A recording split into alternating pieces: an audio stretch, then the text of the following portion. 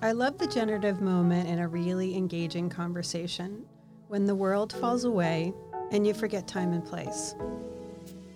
I've had listening as a secret superhero power for as long as I can remember. I think listening helps build a great conversation, and real listening is done with an open curiosity and very little of your own agenda. It might sound easy, but it can be really hard to do. I like to make connections between ideas and people. It's just the way my brain works. Why do we connect with other human beings? I think it's part of the hierarchy of needs. Comfort, connection, community. I've always been uncomfortable with the question, what do you do? I don't equate what you do with who you are. We all have multiple interests, passions, families, backstories, and futurescapes that make us who we are. Every interaction changes us, some in big and some in small ways. I hope this podcast changes you.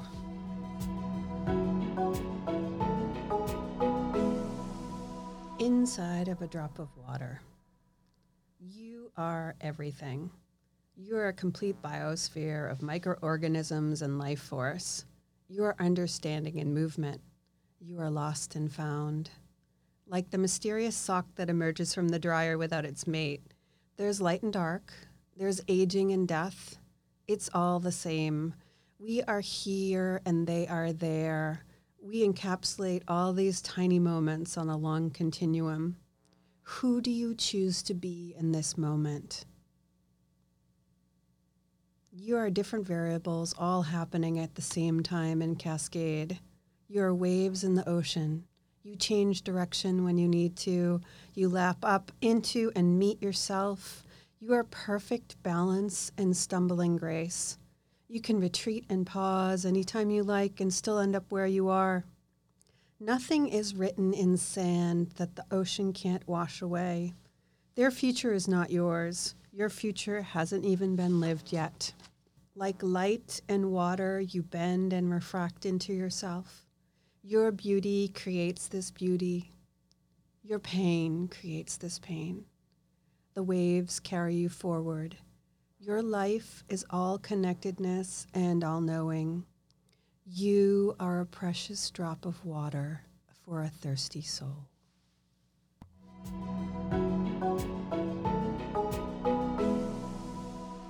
Jessica Smith is my next guest. As an arts administrator and consultant, Jessica holds special interest in amplifying the power of arts and culture to catalyze positive social change, connect individuals across a wide array of lived experiences, and draw from the existing strengths of communities.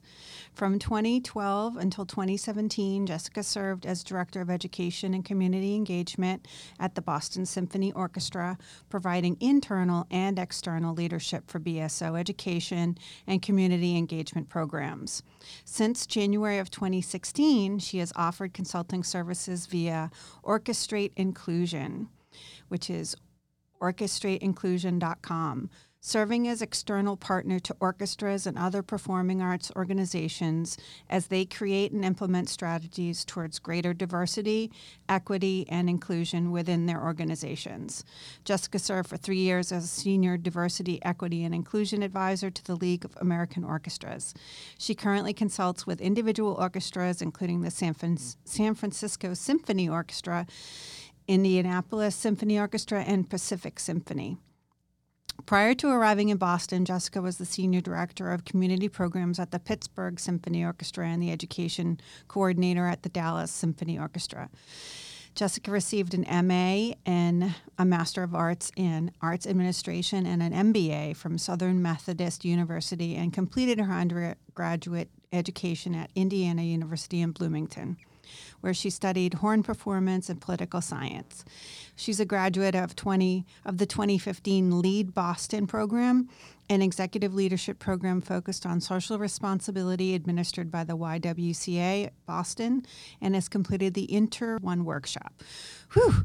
Jessica is a trained mediator and completed 40 hours of mediation training in 2020 in accordance with MGL law with MWI in Boston. which is how I met her. And she is part of a practice group that I belong to for mediators. And we're going to talk about uh, diversity and equity, inclusion in the arts. We're going to talk about the work that she does. We might touch on mediation. And I'm very excited to talk to her today.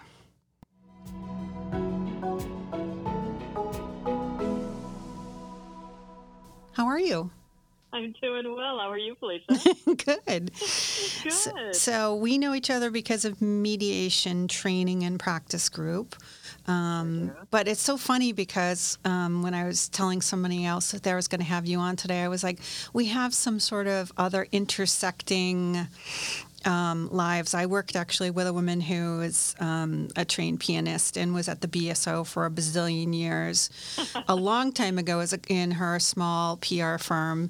And then I went to school with Kim Noltney, who you worked with as well. Kim. Yes, very well. Yes, So, absolutely. And she's at Dallas. She's at the Dallas Symphony now? She is, and what's funny is that my first job was at the Dallas Symphony, so it's this tight little circle of patterns, right? We all know each other, we all connect back to where we started from, and I was just so thrilled. The music world is a small one, so we tend to know each other quite well. It really is. I feel like the arts world is small too, especially within Boston. It really is. It really is. When I moved here, somebody told me immediately, they said, it's a big city, but it feels like a small town in terms of sectors, and I've been certainly finding that to be true, which is a beautiful thing.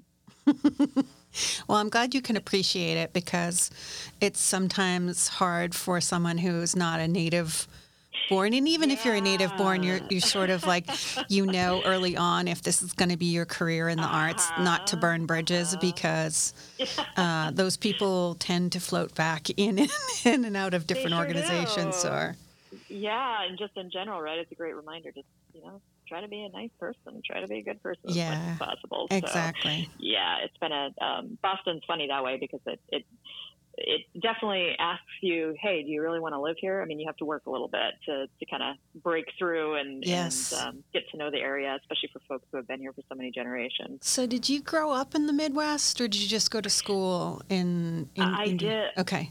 I grew up in Minot, North Dakota, actually, way up north, about an hour from the Canadian border. Wow. And it was a city of when I lived there, about 30,000 people. And then we had an Air Force base. Anybody associated with Air Force knows the Minot Air Force Base, because everybody does a tour of duty there. It's sort of this rite of passage. And their base is about 10 minutes north of the city, and it was another 10,000 people. So I had the good fortune of being in this really rural world, but I met people from around the world because they were coming through the base. And I also had friends that, I would get very used to people coming in for a year and then leaving. And it was really a pretty fantastic experience as a kid. Were you always drawn to the performing arts, or? Yeah, I was. My parents started out as, well, they're both, my family's just full of teachers. And my parents both studied music, but especially leaned toward the music education side of things. And so they taught for many years. And when I was born, my dad took a job selling insurance to keep the finances more steady in the house. And but he was a trumpet player. My mom was a clarinet player, and I was a little French horn player as a 10-year-old and going forward. Wow. That's a beautiful instrument. That's also an unusual instrument to be drawn to. It is. I had a teacher who was, everybody has this teacher, right? I remember that beautiful thing in 4th and 5th grade where they're trying to patent. At that point, they still had programs, at least at my school, that were bringing kids into band and orchestra. And I knew I wanted to play a band instrument. And Mrs. Crankshaw, Sherry Crankshaw, who I will never forget, she said, have you thought about the horn? She said, I play the horn. And I remember I had seen somebody with one once. So I was like, yeah, I want that. And it's a really interesting instrument because it teaches you constantly that you're not in control. There's no such thing as mastery. You can pick it up and literally play, 50 different notes with the same fingering. And it just is all about kind of that acceptance. That's funny because we had that same conversation with my stepdaughter over the weekend. She's very musical. Her mom sings, and her dad, my fiance, is a drummer, and he sings as well. And we had gotten her a really nice keyboard. She had lessons for a while, and she kind of dropped out of them, but she unpacked the keyboard and was just noodling around, and she was like, oh my God, I forgot so much. And her dad was saying, he's like, I've been playing for like almost 40 years. Like I'm always learning things. I'm always figuring out new things to do. And he plays an instrument where you're using both your feet and your hands, which is just, mind blowing. Yes, it really does blow my mind. And then that idea that you can always be learning something new about it, or growing with the instrument, or you'll see somebody play something or do something with it, and you'll be like, oh, I like that technique. Yeah. Maybe I can pick that up. Absolutely. It's this sort of lifelong learning process, right? I mean, it's I think it's an amazing thing. Anytime whether it's a sport or an instrument or something that you're trying to, I wouldn't say, the hope is achieving some mastery, but we all know that there really is no such thing, that it will continue to teach you how much you don't know. And one thing I love about instruments, especially about music, is that it teaches you to be your own self-critic. And some days you do that really well in terms of, some gentle, I'm noticing this and what can I do about this? And having great teachers helps with that. And there are other days you go in a practice room and kind of the worst side of you comes out in terms of, wow, I shouldn't play this instrument. I'm terrible. And so it's sort of this constant work with yourself in terms of being your own teacher and allowing space for that self-critique, but also being gentle with yourself. Yeah. Why do you think that if that's sort of how you if learning is so much a part of arts in an art community and even artists, why do you think that doesn't translate sometimes to arts administrators? Oh, wow, what an interesting question. Tell me more about what you're thinking. Yeah, maybe that's the wrong assumption. Okay, so maybe I was coming at it from an assumptive point that like having worked in nonprofits, having worked with arts organizations, I've found them to be slow to change. And sometimes folks leading those organizations are not necessarily artists, but they're brought in to sort of project manage, and they want to get the arts organizations to the next level. But I think the reason I'm coming at this the way I'm coming at it is I want to bring in into the conversation the work that you do with equity and inclusion, and sort of talk about like overall how that could be a challenging picture regardless of the field, but in particular how I could see that it would be very challenging in arts organizations. Yes. Yeah. So I think there's a lot of pieces, and the reason I asked that question too is trying to get we just mediated each other, didn't we? You know what? We modeled good conversation. We modeled it. Yay, yes. Yay, we did it. Thanks, MWI. So I think there are multiple answers to that, and that's maybe one of the reasons I'm so drawn to the work too, is that it's interesting. Regardless of what field you're in, we're working with human beings, right? And I think human beings have primal elements that come out at different points, and one of those elements is fear, and fear as connected to change, as connected to progress.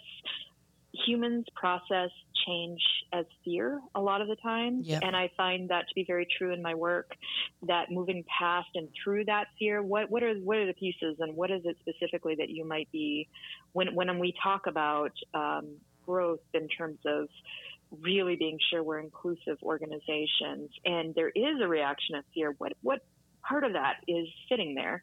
And depending on the person, depending on the organization, that can be, and as I start to dig into work of anti-racism and white supremacy culture, that comes down to I know inherently that I have privilege, and I hold privilege in this space. I may also hold wealth in this space. My wealth, my identity, my privilege is attached to this art form and or space. And so the idea of changing that is sometimes processed as loss. Certainly not for everyone.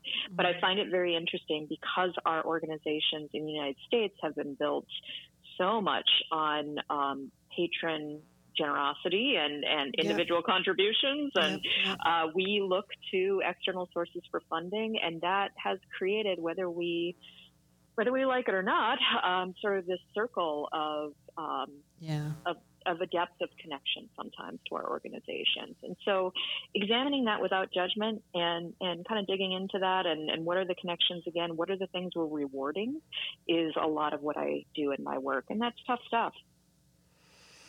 I hear the energy behind it though too. It was interesting on the way, literally driving in the car on the way to the station to record this podcast with you. NPR was having one of their shows was hosting the idea with a panel of examining how NPR in general and public media in general is skewed a certain way to a certain socioeconomic group, potentially, and then how do they combat that with more diverse hosts, more diverse topics, and then also member listeners. So who's listening? Right. Why are they listening? As you shift the conversation to be hopefully more equitable, more inclusive, more broad, that also would attract a broader audience and a broader membership.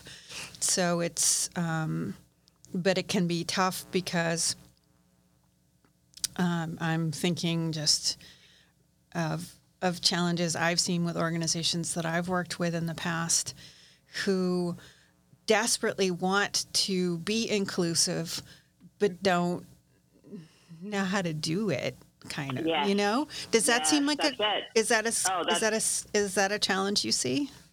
Huge challenge. And I think what we've done, and I'm speaking for especially my area of focus with, in the arts world, specifically working with orchestras, my clients and orchestras generally, I think, get the idea of diversity, which is just a measure of difference.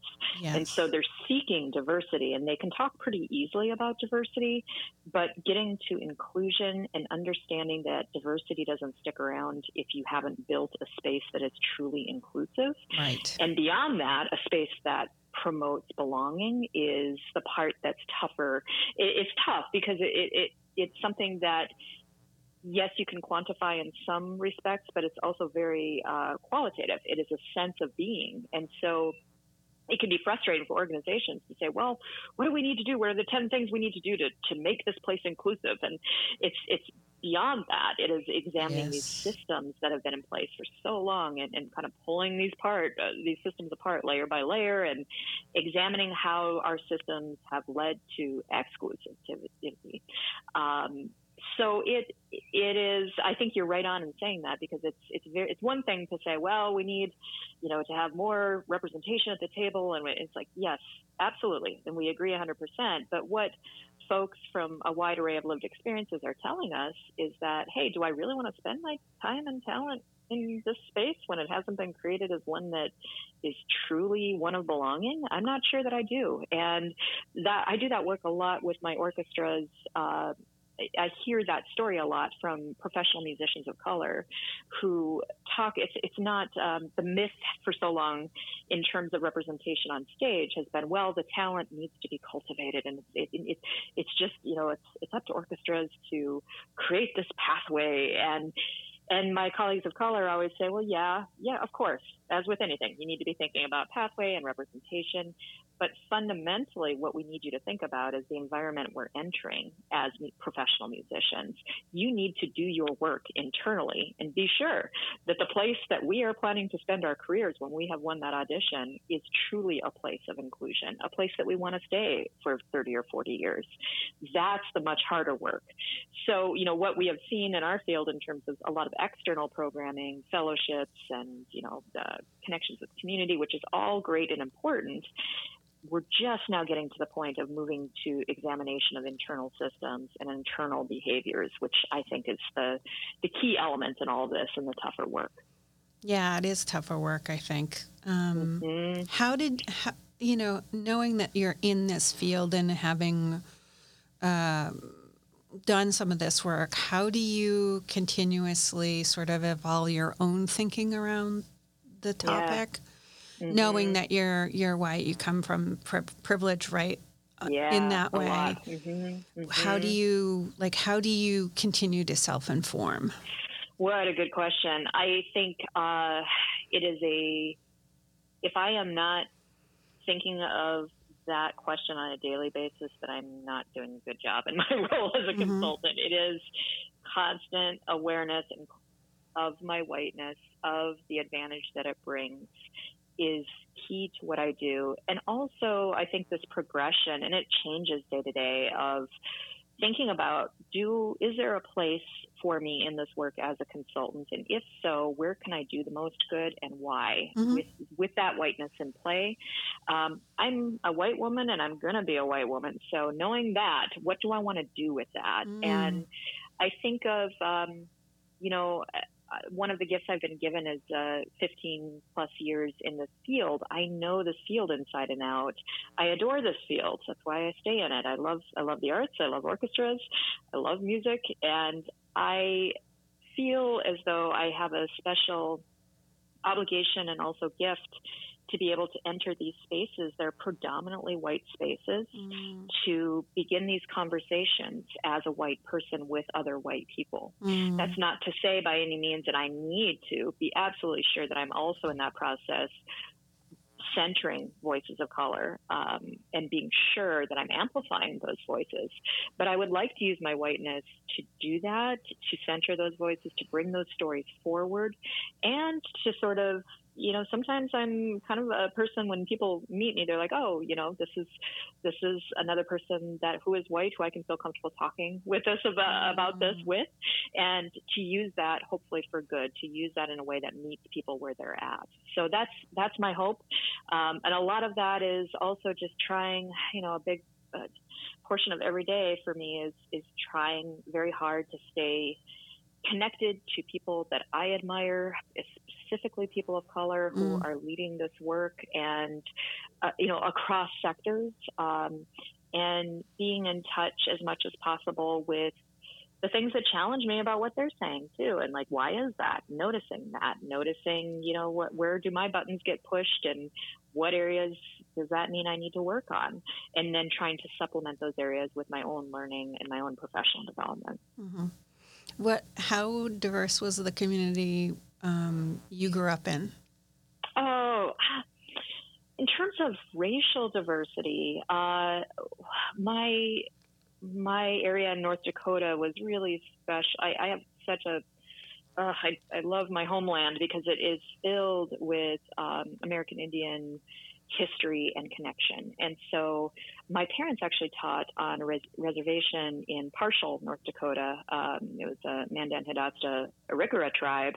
And that was for my first year of life, where I called home. And I would say in terms of connection, I had a special opportunity as a kid to grow up in this land that was so deeply respected and cultivated by American Indian tribes and individuals. And so I had a really close connection in that regard.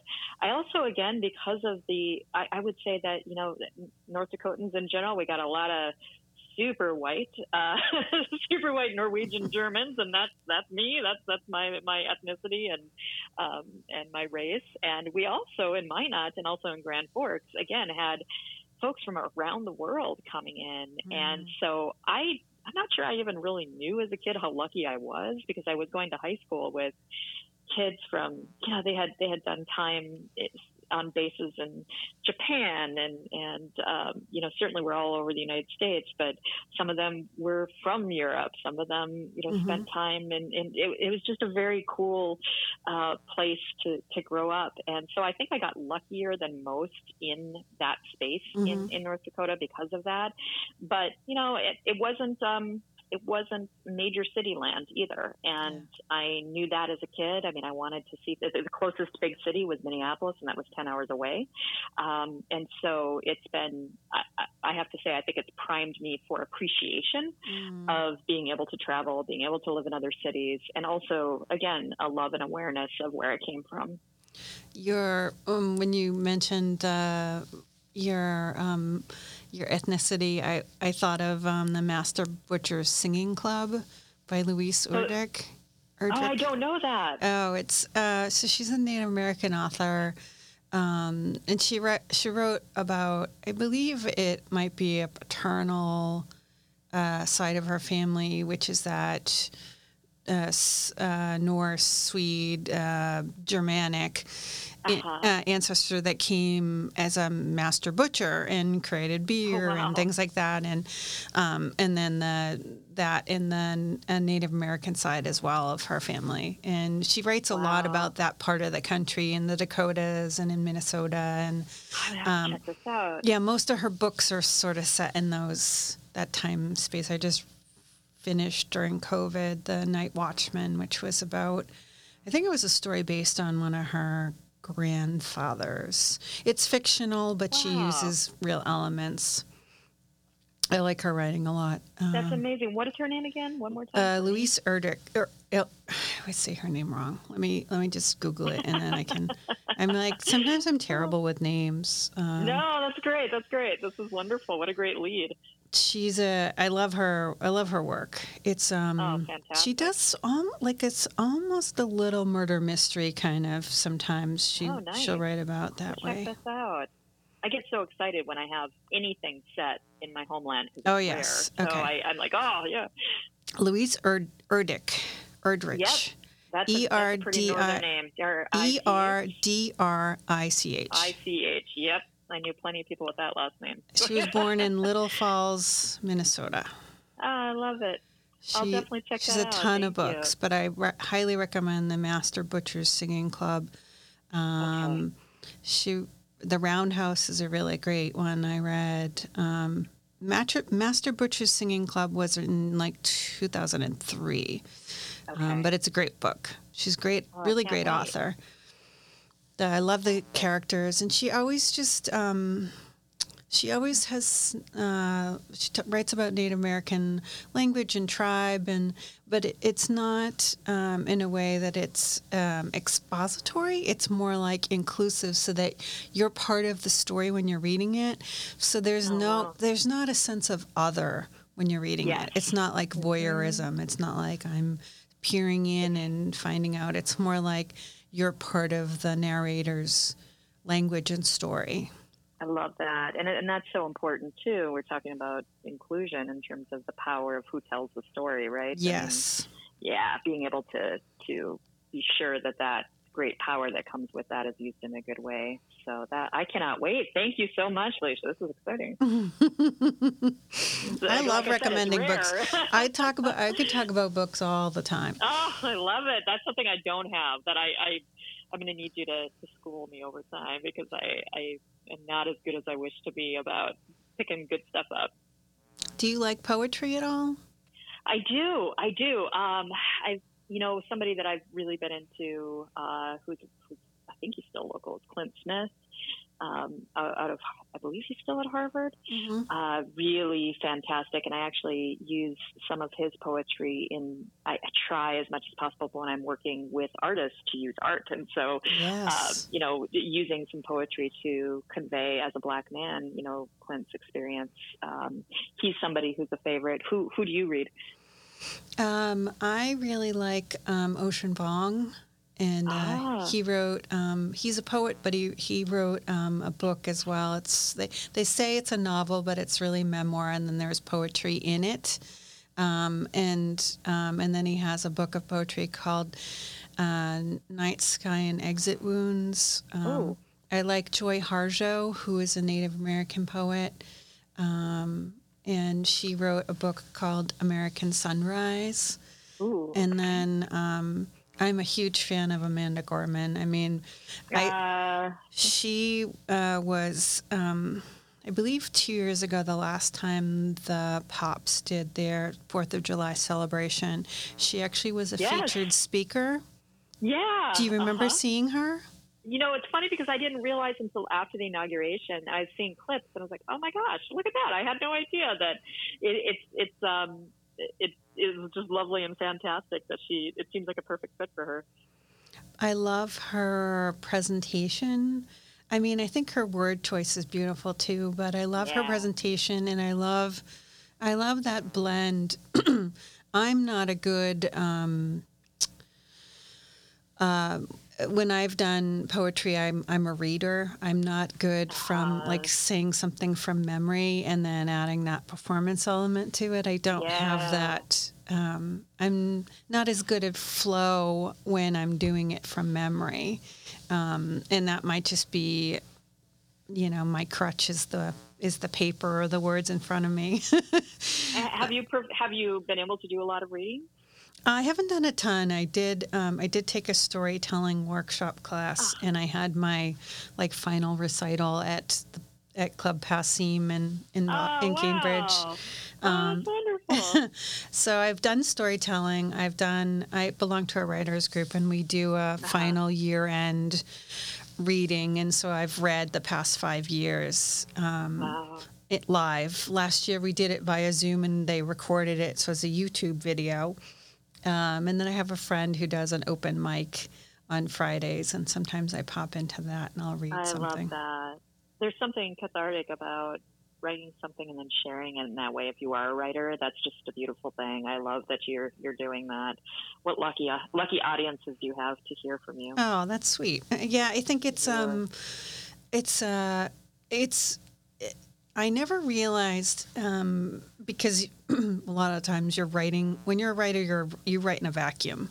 So even if you do share, you don't necessarily hear directly from people. So when one of the last times I did share at the year-end public reading, and people came to the library, and I had a poem, and a young girl came up to me and she goes, "I really liked your poem." And she said it kind of conspiratorially to me, I got it. And I was like, wow. I was like, oh, thank you so much. I just hadn't had that direct feedback before, and I thought, oh yeah. Oh, that's the stuff of life right there. Some of that connection, right? That she's like, yeah, this lady, I get this. That's lovely. I love that. When you're performing, or when you were were you part of an orchestra when you play, or are you part of a group, or? Yeah. I mean, I played, I was an active musician through undergrad, and then I went on to do grad school. I got my MBA and MA in arts administration, which was, less focused on the performance side. But yeah, I mean, there's something about, and I think the part of what we're pulled to, I think you just named it. And I always go back to this, the significance of belonging and connection, right? And with live performance, regardless of medium, there's something about either sitting in the audience. I was just reading an article about movie theaters, right? I mean, it isn't live performance, but there is something about taking 2 hours of your life, dedicating it to sitting next to other people and having human reactions with them. And it's going to be very interesting after this is all over to see what happens with both live performance and with movies and media. But with either a musical performance or theater performance, dance or poetry, there is something so human, so deeply human. And I think that's, one of the main reasons we're drawn to it. It's just that it's exactly what the little girl said, the fact that she would come up to you and say, "Hey, I feel a connection with you. Yeah. I get this. We speak the same language." Yeah. And in a world where we are all looking for that, it's a lovely place to find it. The African American author that you were talking about, do you have a poem of his that you would like to share, or am I putting you on the spot? Gosh, I could find one. Let me find the one that I use a lot. Forgive me for searching here. What's his name again? Clint? It's about a Clint Smith. And for the cab, yep, here it is. For the taxi cabs that pass me in Harvard Square, I can certainly share that if I can actually. Of course, the thing I'm looking for, I can't find. It's the actual text. I can edit this portion out.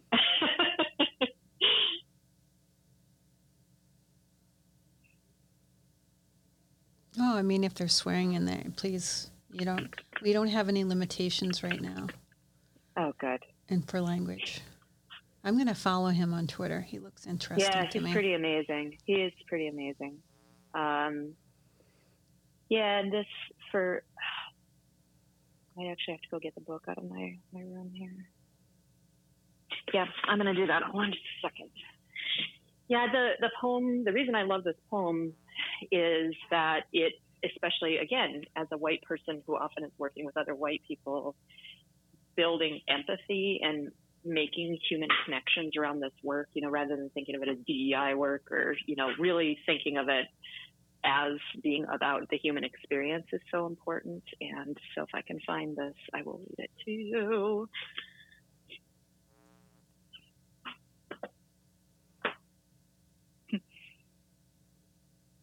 Yeah.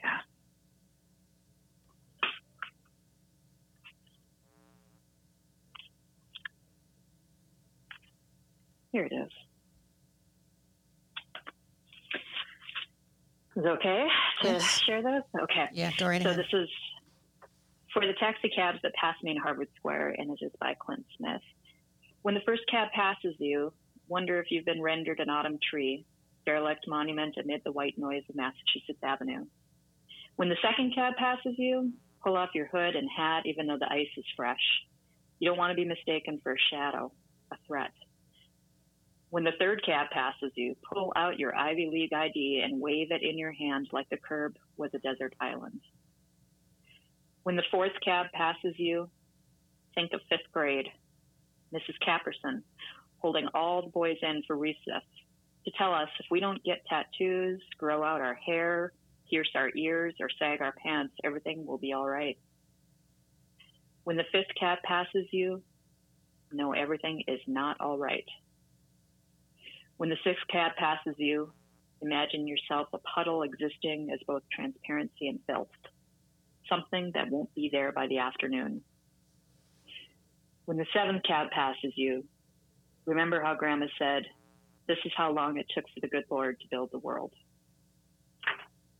I just love that. I love it because it's also local, right? I mean, it's this experience, I think, it's his, I assume it's his experience teaching at Harvard, literally being a black man teaching at a, most Ivy League school as they come. And that experience of walking out of his classroom, being a black man trying to hail that cab.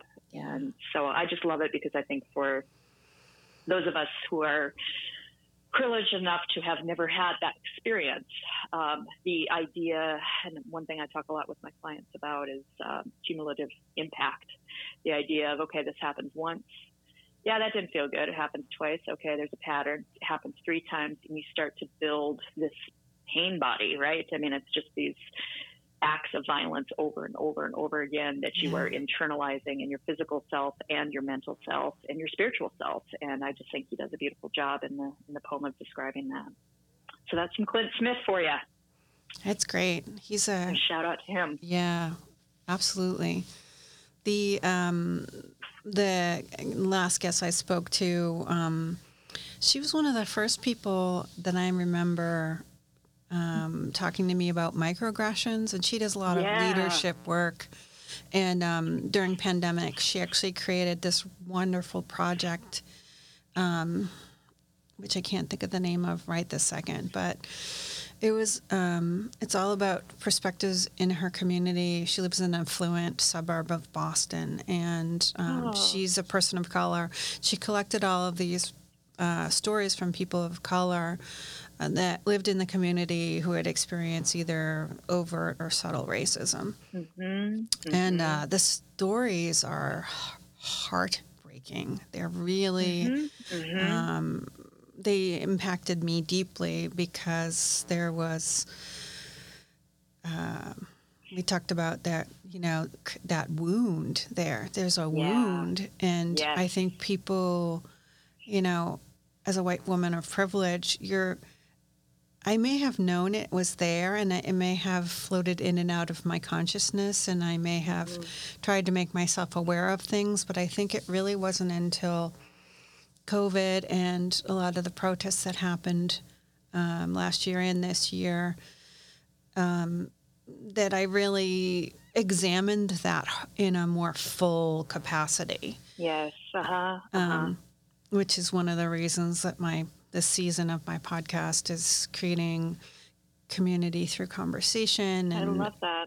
I'm trying this season specifically to be conscious about at least half my guests being people of color so that they can share perspective and stories. And also, from my own sense of learning, my own sense of how do people define community? How do we have conversations around topics that are difficult or with people that disagree with us, or how do we inform ourselves without making it somebody else's job to tell us? There it is. Yep. Yeah, that is so beautifully said. What was her name again? Forgive me. Your last guest. Yeah, her name is Ana Giraldo Kerr.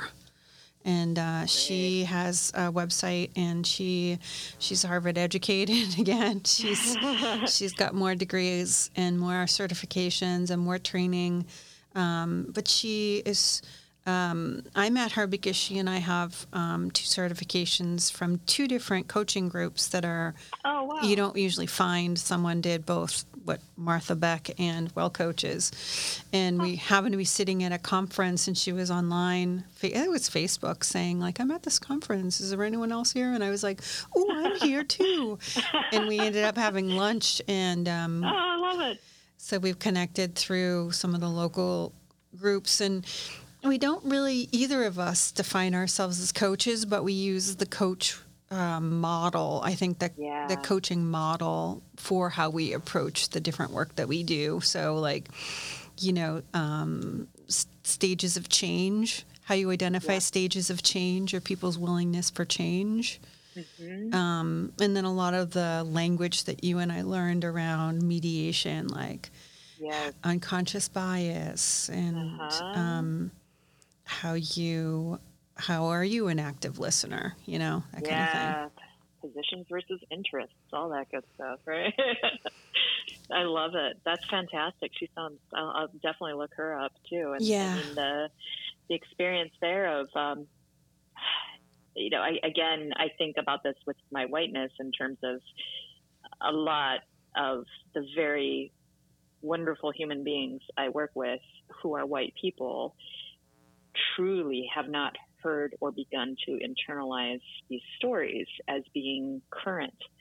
And so, again, with the hope of not re-traumatizing colleagues of color and saying, hey, tell me your story again of your trauma, trying to, with permission, bring these stories to light, these things that are happening on a daily basis in our field is a part of what I hope to do, because I find the reaction is consistently exactly what you said. This is terrific. Opening my eyes to this is, it's unbelievable.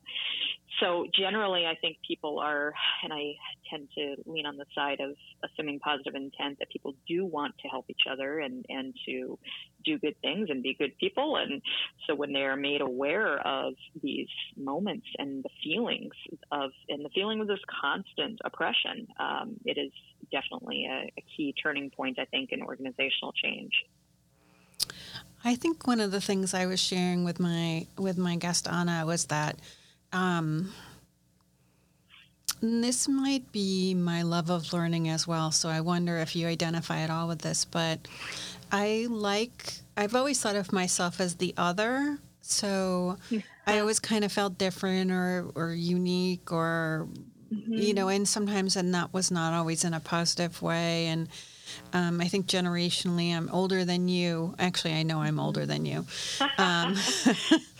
But I've always kind of come up against definitely some misogyny and so I deeply, deeply empathize, even if I can't completely understand somebody else's perspective. But I know what it feels like to be picked apart, and I know what that accumulation of the expectation that I'm going to have to work twice as hard just to be considered for something, and I'm going to make less, and I have a partner now. I'm glad he is successful at what he does, but he has a high school degree and he's always made more than I do. I have a master's. Yeah. That is also, I want to name this because, again, I think as white women, we're in constant need of thinking about this, is this feeling of like these the misogyny, the oppression that we know to be real as women. And I encounter in my work so often, it's really wonderful white women who say exactly what you said in terms of like, I can empathize with this. And I am a person who empathizes. And sometimes the way that the work I do has been done is unintentionally what can be referred to as sort of the oppression Olympics of, I had this happen, and well, hold on, aren't you saying? And I oftentimes have women come up to me after sessions, and it happens with various aspects of identity. But, I remember clearly one conversation I had with two women from another state. I remember after I gave a presentation, and they came up and were just in tears, and just so upset. And it was a very light session. We didn't really dig hard into oppression, but we touched on it. And they said, one of them said to me, do you, look at me, does it look like, you don't see my oppression? And it was really an interesting moment because it was very much this raw feeling of this or that. You're either oppressed or you're not. And in this work, looking for the binary, it's a very white thing to do. Yes. Of either or, yes and, bad, good, and when the actuality is yes and.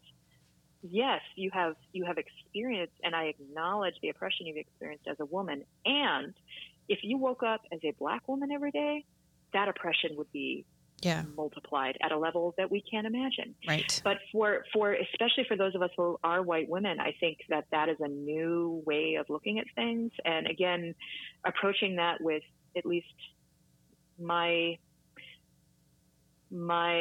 preference is approaching others with some gentleness there of saying, hey, this is a new way of considering this. And again, most women that I've worked with will come to that, but it is a moment of like, I had not thought about this. It's the intersectionality piece. Right. So like I still have the privilege of relief from that feeling. Yes. So it can be something I can tap into or not tap into. Yes. And it's not something that follows me regardless of whether I choose it to follow me or not. Yes. I have way more power over it, even though it's affected and informed me. So like you said, it's not about comparing scars. Right. You know what I mean? Yes. It is a different level, and it's that's the other thing I started reading. See, I'm so terrible with names, but it's How to Be an Anti-Racist. Yeah, with Ibram Kendi. Yes, there you go. And it's the idea that it's not a fixed identity. Right. So we have fluidity in terms of our racist thought or a racist action or word or something that potentially could be insensitive. And then we can learn from that. We can evolve from that. It's not a Yeah. fixed identity. And we can be Totally. unbiased or want to think of ourselves as an anti-racist, but then be committing racism, biasm, ageism, sexism. Yes. And we just, it's constantly something that we're working on. Totally. This is what I love about the connection between this work and the arts too, is that artists we inherently get that what we do is a practice. It's never over. That some days we go in the practice room and we play a B flat major scale and it sounds like gold. And wow, I am so glad I went into this field and I am a great musician and yay. And then other days you walk in and you try to get through that same scale and it is not a good day. There are mistakes all over the place. And I think that framing that up, at least in my practice, has been really helpful in allowing some space to make mistakes.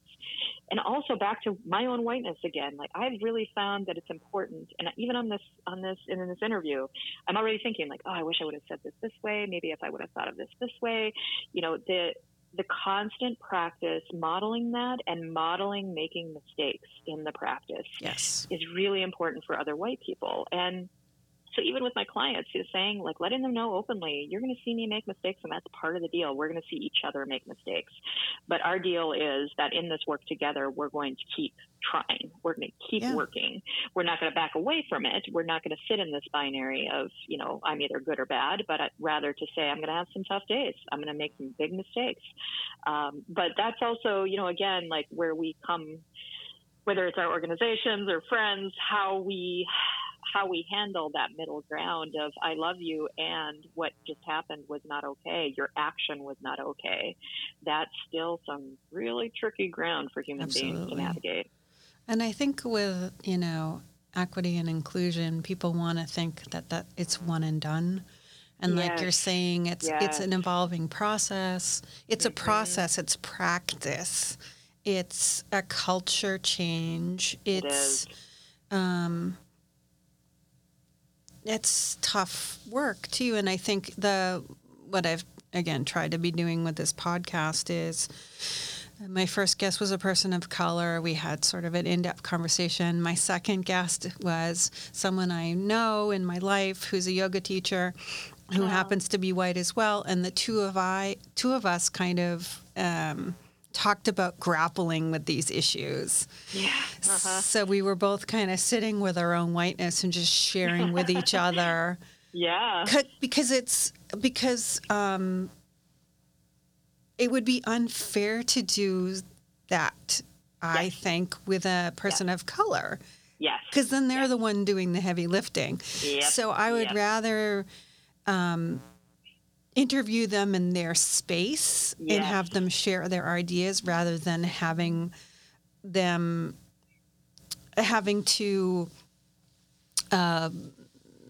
be my sounding board or whatever. Totally. So then I invite folks like you in to talk to me about your work and kind of have us, sort of pick through these ideas about how do we grapple with it? How do we better inform ourselves? And it's also like a learned habit for organizations that I find to be really interesting of, okay, we're going to start this work. Let's call our colleagues of color into the room and be sure they're there. And I always advise my clients, I'm like, you have got to be sure that at the center of this work is your love and care for those individuals and the exhaustion that they feel, and showing individuals that you're going to walk the walk and not just talk the talk, that you can come to the table at any point that you feel comfortable, but you are not obligated. And that's a different way of thinking, I think, especially if I could generalize for white leaders who are thinking, well, I have to have that diversity in the room, which is yes, I hear that. And yes, that is important. More important is the human experience of your colleagues of color and showing in your action every day that you are willing to do that hard work. And so, it's an interesting thing. And this is why we have white affinity spaces, to work through this stuff so that our, again, friends and neighbors of color don't have to add to their plates on top of everything else. Is that what it's But called? yes. I like that. What is it called again? Yeah. There are affinity groups, just like at work. There have been for some time. They have different names, but it's sort of a affinity group is one term, and it for a while, especially organizations, corporations, it's been for, let's say, LGBTQ plus folks. A place to come together, people of color to come together, different aspects of identity, being able to sort of meet in a professional space and connect if on an optional basis. And what has emerged in really, I'm sure it's been around for a while, but really recent years, especially at an organizational level, is okay, well, and we really need to make a space for us as white folks to be doing our work and recognizing our whiteness and really naming it and practicing with each other so that we are not putting colleagues of color in a space where we're asking them to do the work for us, to do the heavy lifting. So in addition to places at work, there are a number of places that you can join an affinity group outside of work, and specifically for white women. There are a number of places you can find other white women and just have a space, a dedicated space to practice together. So that's something that everybody comes to in a very personal way, and can be helpful sometimes for some folks. I like that. So what kinds of things do you do to recharge yourself? Well, we just bought a house, so congratulations. Thank you. Talk about privilege. It's been a long time coming. We rented for 22 years, and so this is in the Boston area. It was it was a surprise, actually, the way it all went down. But we are just having the best time because we live in this little ranch house that I wish I could show you pictures. It is straight out of the mid 50s, early 60s. And the basement is one of those 1960s, like rec room, party central, has a wet bar. Oh my goodness. And it hasn't been touched since, I think the folks that were here before us, it was a woman that was caring for her sister and her mother, and she was a court magistrate, and she was wonderful and loved animals and cats and nature. So we see a lot of that in the yard. I'm pretty sure she wasn't using places like the basement. So it's basically been untouched for 40 some years. And we're trying to sort of bring the love back to this home and sort of, I feel like a steward of this space. So little things like just being out, I'm outside as much as I can possibly be. I'm taking an hour away from outside to talk to you inside so you don't have to hear my birds and squirrels attacking me. And yeah, when life is moving in a more, a less COVID way, then I love performance. I love theater. So the last show I saw before COVID happened was actually at Steppenwolf in Chicago. I saw Carrie Coon perform Bug, which was written by her husband, Tracy Letts. And oh, I love him. He's awesome. Love Tracy. Yeah, I mean, the two of them are just power theater couple, and she's one of my heroes from an acting perspective. So I can't wait to get back to that. There are very few things I don't like to do. I love to travel. I love to eat. Traveling, I'm really missing right now. I'm sure everybody is. And again, I realize that that's a privilege. And I just, for me, I learn a lot when I travel. So I learn a ton.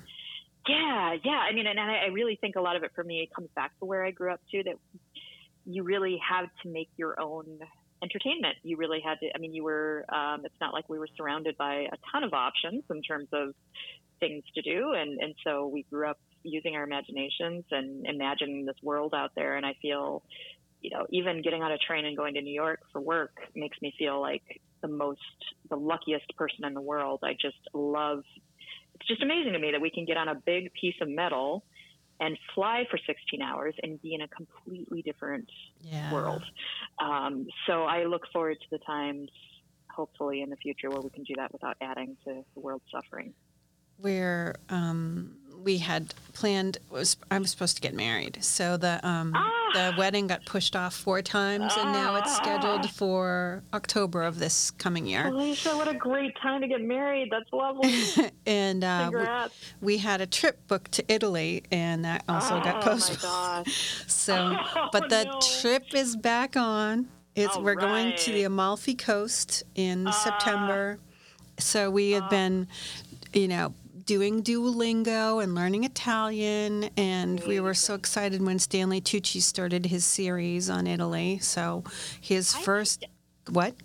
Go ahead. I just read about this, and a friend just posted something about making pasta after being inspired by this. What is this, a series? Oh my! It's CNN. It's on CNN, and it's a taste of Italy, and he goes through all the different regions, and it gives you the history. And his first episode was on the Amalfi Coast in this fantastic restaurant that he and his wife love when they do zucchini, and then like cacio e pepe, and like different cocktails, and of course he's gorgeous, so it's yeah, it's a delight.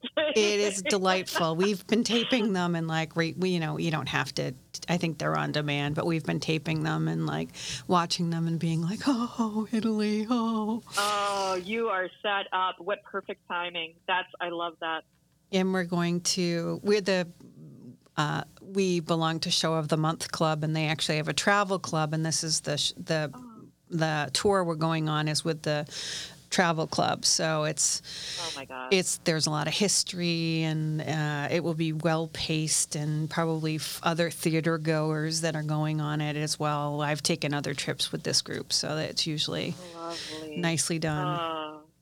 That sounds like an absolute dream. And Amalfi Coast, I mean, I'm not sure you're going to come back. You should probably have some people here that will check on you. If I don't have to, I won't. Yeah, and I think that time of year is going to be perfect. It's going to be fantastic, yes. We're staying in a hotel that I've started following on Instagram, and it's right across from the beach. And then we'll do a day trip to Pompeii and a day trip to the Isle of Capri, and pasta making classes and wandering around the lemon groves. That's pretty. If you are ever looking for a personal assistant, I just want to put my offering out there that I would be very happy to help you out. That's going to be, I mean, the wedding, congrats, and huge. Thank you. Exciting. But, like getting to Italy is pretty high up. I know. I said, let's go someplace that neither of us have been to before. I'd been to Rome and Florence, but I'd not been to that far south in Italy. And he's never been to Europe, to mainland Europe. He's been to Ireland. So I said, this will be an experience for us to share. And, it's something different. And who doesn't like, pasta and wine and stuff like good stuff to look at. So, it's going to be there. I just saw yesterday this video. You'll have to look it up. It made me. I had just heard about the Stanley Tucci series, and I'm like, pasta. I've been craving pasta, and like Italy sounds great. And there's a video circulating on Twitter of an Italian firefighter rescuing a kitten, and this kitten is trapped, and he's this like big guy, and he pulls this baby kitten out, and he starts weeping, and reading the comments, it was just so sweet, because it was just a man who was truly connected to his emotional state at the moment, who wasn't afraid to show that he was just relieved that this cat was okay. And it gave Italy a really great look. So check it out, because it was just like, this is a country where you hold your emotions out to the world, and it was just a beautiful display of that, I thought. So granted, again, generalization, but between that and Stanley Tucci, Italy's having a good week. Absolutely. And I think that we're all we're craving the arts. We're craving we're craving theater. We're craving music and performance, and hopefully, knock on wood, when the world is vaccinated, we can all spend time in a movie theater together. And I don't know. Absolutely, yeah. Even eating dinner out. I miss hearing other people's conversations, the things you learn there. And that's my favorite part of traveling too, is just kind of pretend like I'm a fly on the wall and being amongst, the most kind of normal parts of town, just to feel what it's like to be there. And so I think hopefully we will not do those things without an extra level of appreciation going forward after the year we've had. What's next on your life list as you expand your wet bar and learn to make pasta. Yes. Work has been unbelievably challenging and wonderful. I've never been so happy in the work that I've been doing. So I've been just continuing forward and trying to, again, meet clients and new clients, existing clients where they're at, and hopefully being of service to the field and to them, and specifically to individuals who have felt marginalized. And in terms of life, again, once things settle down and once I know that it won't be harmful to other people, I really do want to get out there traveling. One of the last places we went, it was a couple of years ago, but it was Japan, and that was life changing. And so, in addition to, we've had another one that we did, I guess 2014 was Norway. And that was amazing, but there's so many places I have not been, and I would love to try to prioritize that. I want to do that now. I want to make that happen and be sure that I don't lose sight of that, even while I'm cleaning up our backyard. Well, how do people go to Italy? Squirrels, you can take them with you. Where can people find you if they're looking you up online? I know I gave your web address, but why don't you give your spiel? Yeah. Well, the easiest place to find me is at the website, which is orchestrateinclusion.com, or you can reach me at jessica@orchestrateinclusion.com. And, there's a little note. You can send me a note if there's a question you have or an idea you have. Great joy of my life is connecting with people in all different ways that we can't even expect. So I would love to hear from folks, and I just so appreciate the time to speak with you, Felicia. One of the great gifts of the mediation experience was meeting you and getting a chance to know you a little bit, and I know that we will have many more conversations, and this is just a delight and an honor. Oh, it was my pleasure, and I feel the same way. I was a little verklempt. Thank you so much. I appreciate all that. It was nice, those nice words, because I feel the same way. So you said it much better than I did.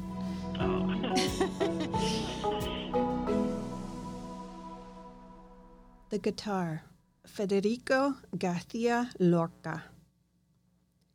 The weeping of the guitar begins. The goblets of dawn are smashed. The weeping of the guitar begins. Useless to silence it, impossible to silence it. It weeps monotonously as water weeps, as the wind weeps, over snowfields, impossible to silence it. It weeps for distant things, hot southern sands yearning for white camellias. Weeps arrows without target, evening without morning, and the first dead bird on the branch. Oh, guitar, heart mortally wounded by 5 swords. Hi Felicia is produced by Felicia Ryan, and she retains all broadcast rights and copyrights to this program. Theme music provided by Stephanie Griffin. Technical support by Heather McCormick. Our sound editing is done by Sully Banger. Social media maven, previous guest, and my online content guru is Rachel Lento. Hi Felicia is supported in part by a generous grant from the Malden Cultural Council and recorded in cooperation with UMA Urban Media Arts in downtown Malden. You can find Hi Felicia on iTunes, Spotify, Pandora, Podbean, and most platforms that podcasts are found. Please take a moment to like, download, write a review, and share this program. You are our ears. Thanks for listening. To find out more about Hi Felicia or our guest or how to support this podcast, you can visit our Facebook page or Instagram page or www.feliciaryan.com, which is FELICIARYAN. And again, thanks for listening.